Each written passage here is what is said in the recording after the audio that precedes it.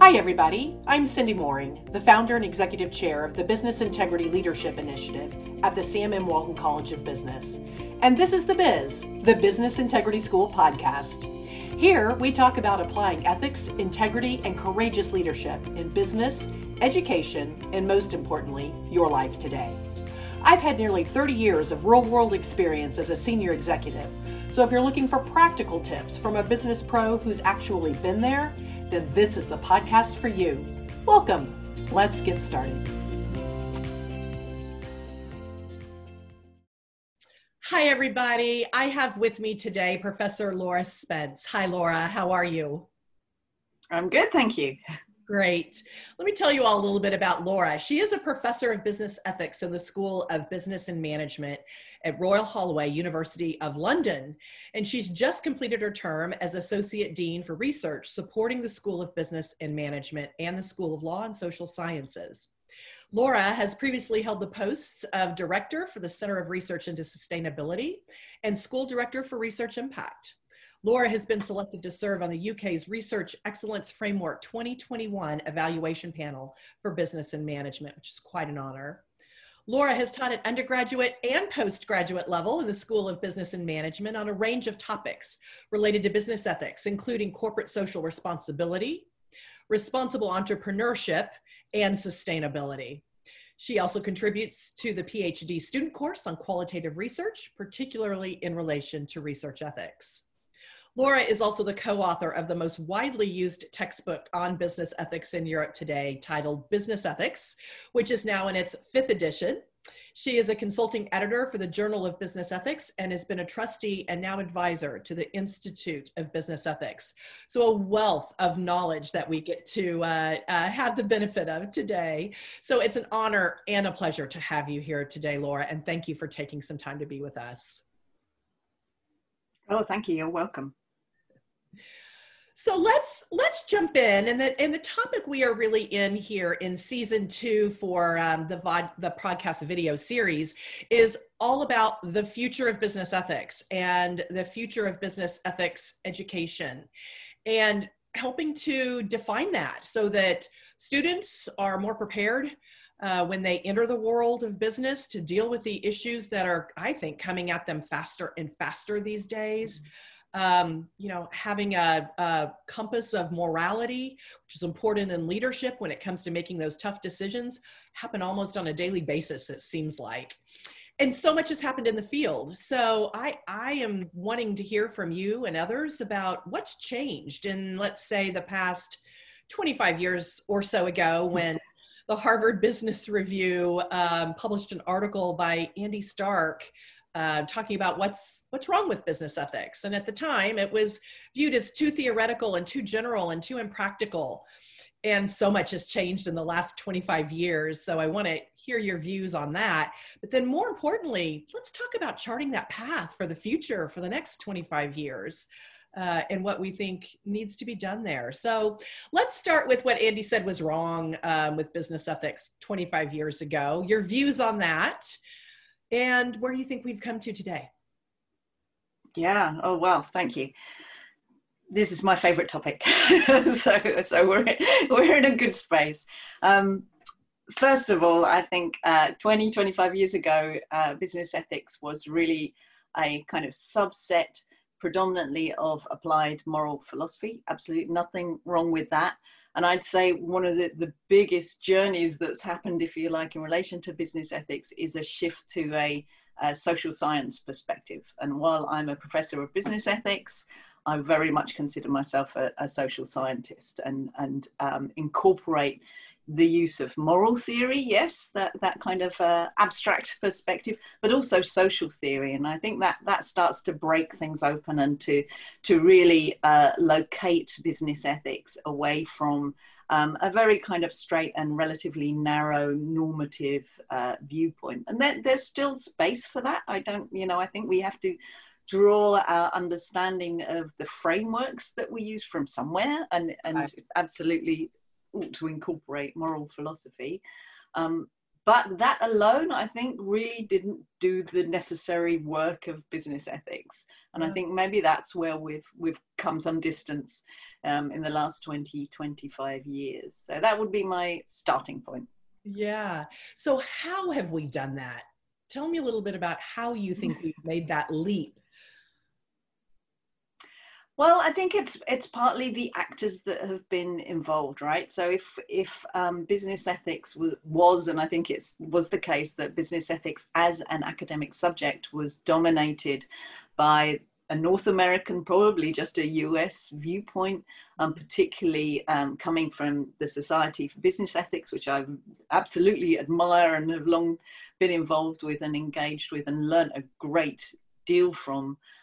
But that's just one way of looking at the world. So I think since then, a whole range of voices from around the world, certainly from my kind of home territory in Europe, but also increasingly now much further afield and away from kind of Western perspectives, has really encouraged an acknowledgement of contextualized issues and how difficult and kind of it just doesn't fit to keep trying to put Western developed moral philosophy on every different aspect of the world. It doesn't fit, and then if you start acknowledging that, then you have to start looking for things that do fit and things that do help us explain the empirical world. And I think that in that social science kind of development, that's what I think is shifted, is from starting from the moral philosophy. From my reading, we now start from the empirical world and then look back to try to explain that, and whether that's social or moral philosophy or whatever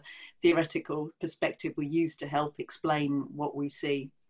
I think that the starting points flipped in the intervening years. Yeah, very interesting, and sort of a broadening of perspectives. Right. So a different starting point and broadening the perspectives. So you are in London, and you have written with Dirk Matten, who we've also spoken to, the preeminent book that's used there.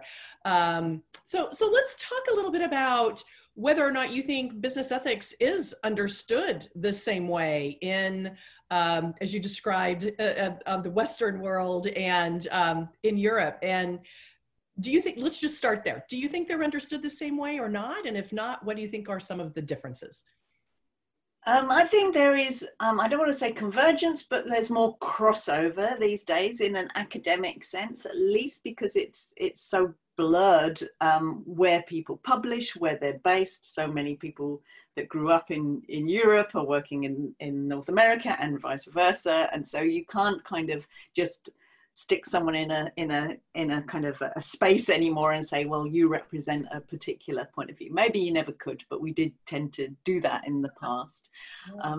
But from a business point of view, and people like Dirk and Jeremy Moon have written about this, the difference in approach in a European, and I probably am talking about a continental European perspective now, and a North American one could be quite different from the more individualistic perspective in North America to the more macro governmental level understanding of how we ought to organize society in order to allow for good ethics and good social responsibility. So there is that perspective, and that still exists. It would be foolish to think it doesn't, but just as academics are kind of multicultural, if you like, so are businesses. So we see looking at multinational corporations, whether that's a Danish multinational corporation like Maersk, the shipping company, or an American multinational like Apple, say, for example, those cultures tend to kind of spread out with the different distribution channels and branches and different sections of the business around the world, which brings us to this idea of kind of spreading out ethics, if you like, and taking a say, for example, a Danish or a US perspective on what is socially responsible and ethical, and trying to have that apply wherever you do business. That,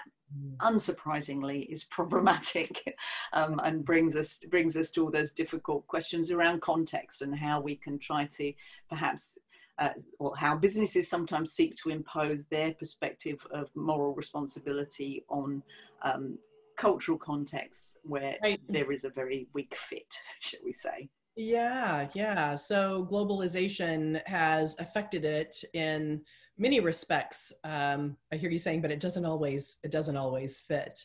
So more of a convergence, do you think, between the two views, which is partially a result of what has happened with kind of just the globalization in general of academics and business and kind of the combining of the thought process, which I see as beneficial. I mean, it does help advance the field to break down the silos in any respect. You know, businesses, you see that, you know, you gather greater perspective when you break down the silos between the different departments and you broaden the perspective, and kind of see the same thing happening here in terms of the, you know, views around business ethics between kind of Europe and the United States. So it's interesting to see it evolve, and I think you described that well.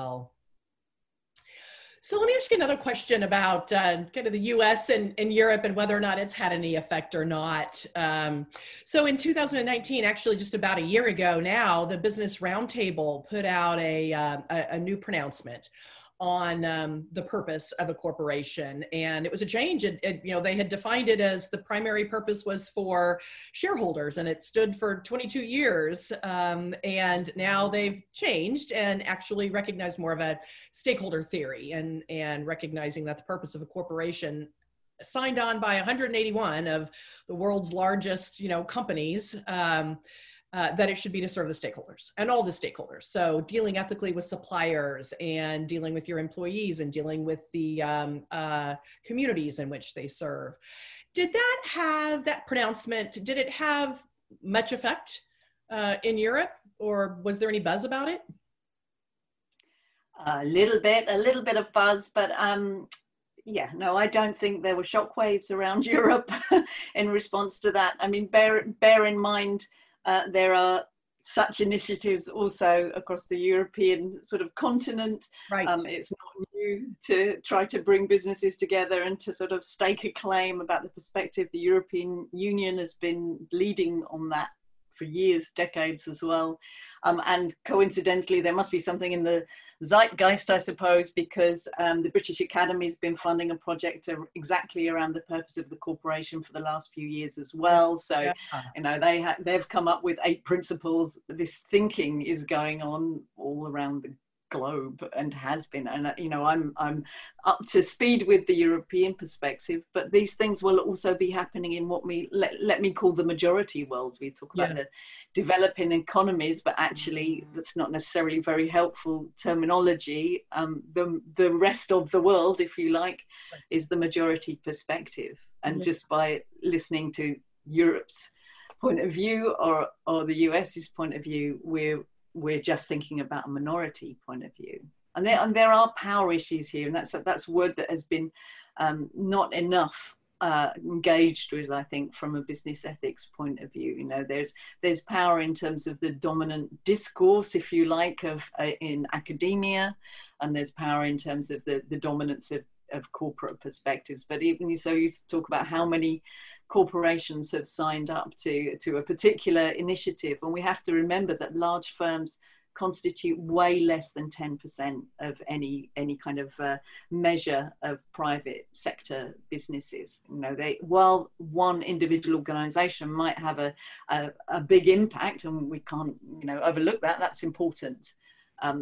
If we only look to those corporates to tell us what's right, we are really doing ourselves and the world and society a disservice, because they're spectacularly in the minority, and the numbers of people working for them, right? It's about half of the people that are employed by the private sector employed by private corporations. Let's talk about the rest of the world and the majority of the population.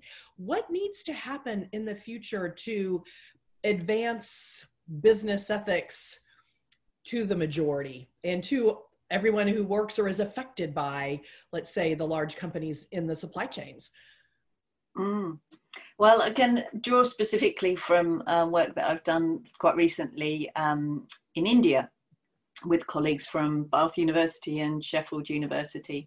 And we've been really trying to think from the bottom, if you see what I mean, and understand from the bottom. And I guess the first step is to stop talking and start listening. Quite simple, probably a good motto for life anyway. But rather than think about how we can help the majority world and explain to them what they should be doing about business ethics, the starting point, I think, really has to be listening to what is already happening in those places and what is relevant to the actors there. And so it's kind of easy to look at the sort of systems and structures that we have in place in Europe, let's say, and think, well, yes, we've got it all worked out. All we need to do is plonk that down in other countries, and lucky them, won't they be better off? And we'll have taught them. Right. We'll have kindly taught them. We're just going to export. Yeah. We will. It'll be so simple. Right. Yes, absolutely. That's not the way that life works. That's not a good starting point. We've tried that in the past with terrible outcomes. So, the first thing is to have partners and work with people from different parts of the majority world. And of course, we can't lump everything together. But so, for example, when we were looking at the textile industry in Tirupur in India, and I would wager everybody watching this podcast has probably got something that is in their wardrobe that's made from Tirupur in India, very, very high production levels and high quality production levels as well. And by going there and speaking to all the business intermediaries that are involved in being part of global supply chains in the textile industry, and rather than looking to sort of add to the kind of audit culture and be thinking, okay, we're looking and making judgments, we're taking our standards and our regulations with us, trying to see whether they fit or not, to start from listening to the point of view of those business people, and importantly, the workers. And workers is kind of a strange thing in business ethics. So much of business ethics is directed at businesses as if all they are made up of is the board and senior managers. And if that's what constitutes business, again, that's a minority, it is powerful, but a minority, actually, if we want to think about the business in terms of the people that work within it, it's the workers, the people doing the day-to-day business. And it's difficult to research those people, partly because you need the permission of their managers and the superiors within the business. And they're not always keen to let you speak to the workers. Right. Yeah. And even when you do speak to them, the workers themselves are thinking, this person's been sent to me from head office or wherever. I've got to be careful what I say. And of course, as a researcher, that's not what you want. You want to be completely independent and open. Yeah. So that's all of those things are tricky and difficult. And then to keep listening, to push further to understand the different perspectives in the world.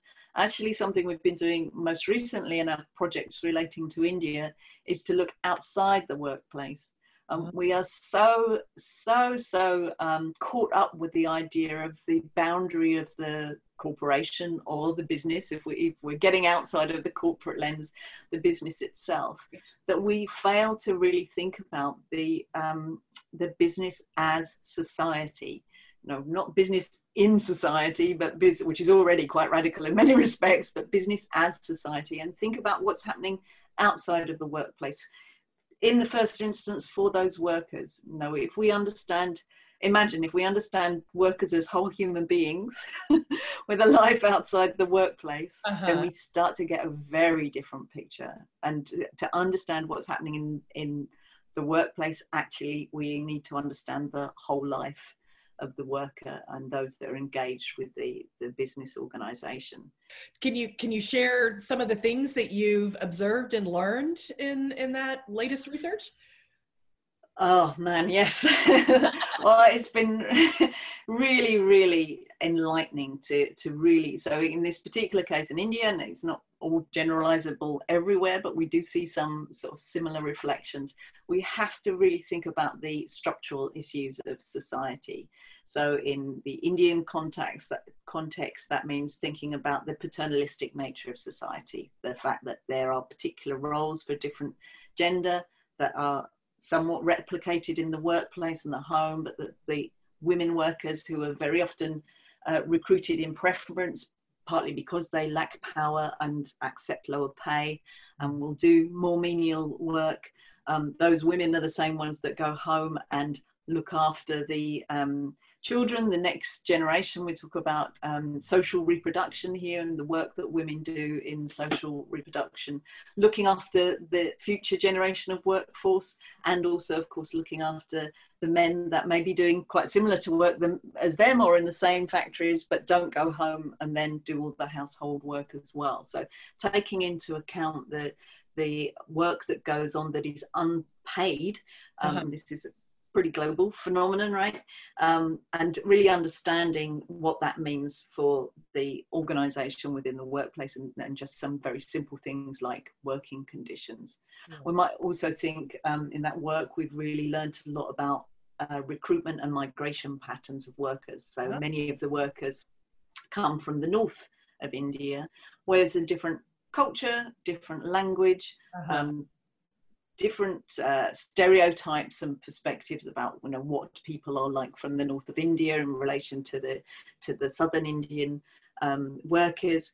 And there's also issues around how those people are housed. Again, we start getting outside of the workplace in order to understand what's going on within the workplace. Right. And so we've learned a lot. We're working on a paper around hostels and how the people, often women, not only, but often women that come to work in sort of cities in Tirupur, where they are, in order to ensure their security and safety, on the one hand, they're kept in hostels, that's gives away this perspective, which are a form of reduction of their freedom, because they're not allowed to leave the hostel without permission or without being accompanied by a manager.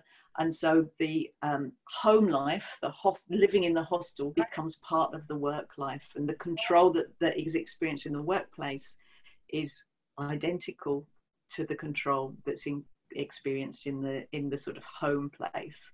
And those kinds of things are so easy to overlook when we're just thinking about what we do when we walk into a shop and buy an item of clothing. And yet now, if I walk into a shop and buy an item of clothing, well, I haven't done actually for months and months and months, because all I can see is the faces of those often women workers, and what it means in their life to produce that one t-shirt for me to buy at a ridiculously cheap price.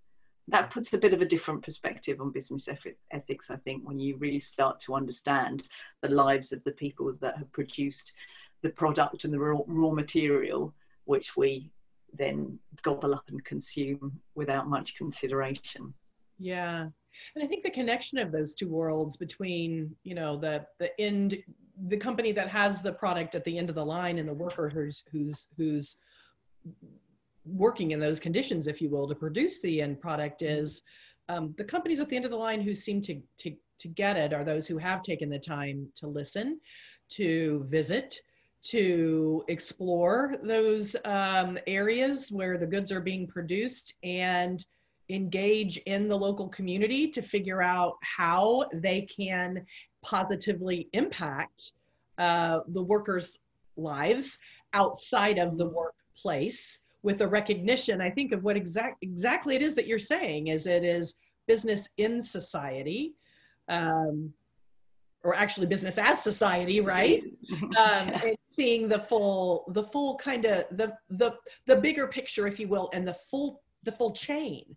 And there's a huge opportunity there to engage and invest and positively impact the conditions, because working for women is good. It gives them empowerment and gives them the ability to have some self-confidence and raise their ability to contribute in the world. But but there's still a lot of barriers that have to be overcome. And so bringing that lens into full focus is very important. Well, this has been a fabulous conversation, and I'm going to ask you perhaps even a harder question now. Can you think about how you would summarize